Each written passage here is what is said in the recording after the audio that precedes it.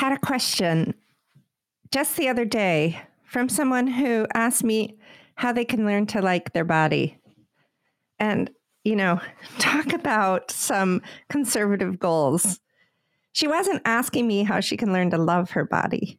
She just wanted to like it a little bit.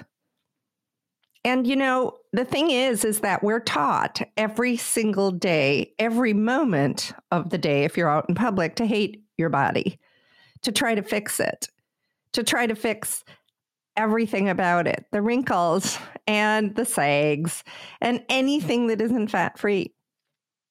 And the reason we're taught to hate that is so that people can sell us products to make us feel better about ourselves. So we're immersed in a culture that profits when we don't feel great about ourselves. And that's a tough place to be, because once you live in it and you have been grown in that sunshine or whatever it is, it's hard to get out of it.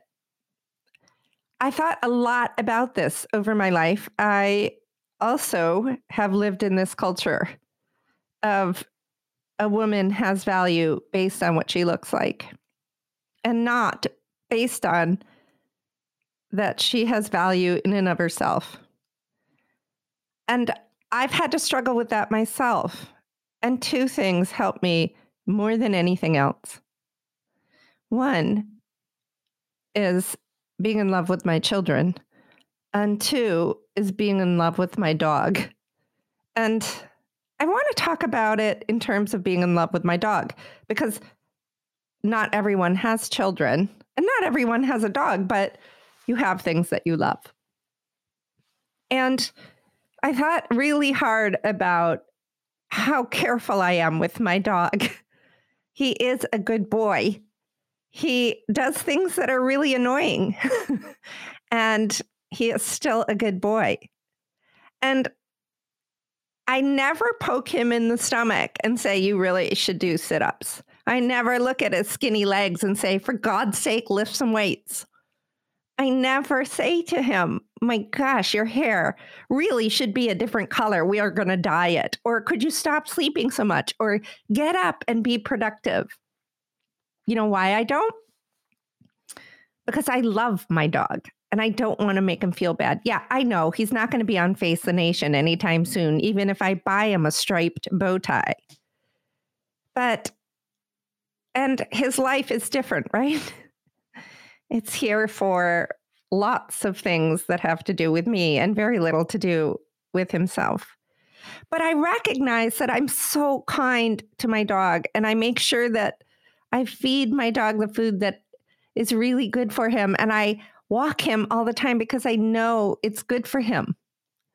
And I thought, what if I gave my body the same grace as my dog?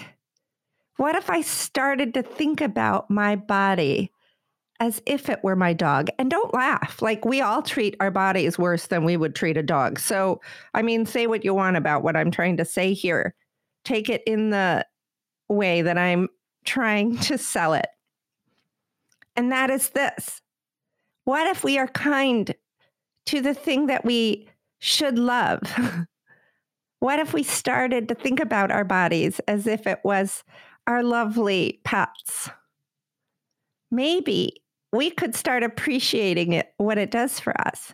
Like, every time I ask my body to do something, my body does it for the most part. Like, sometimes it doesn't, right? I have to get a lot of sleep, and sometimes I get the flu, and sometimes I can't run as fast as I want to run, and sometimes my hip hurts.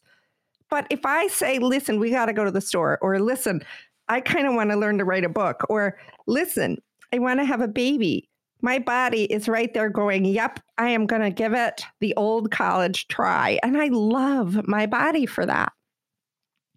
I'm trying to give you some ideas about how to appreciate something that we have learned to dislike because someone else told us to dislike it so they can make money. And no one ever tells you to dislike your dog.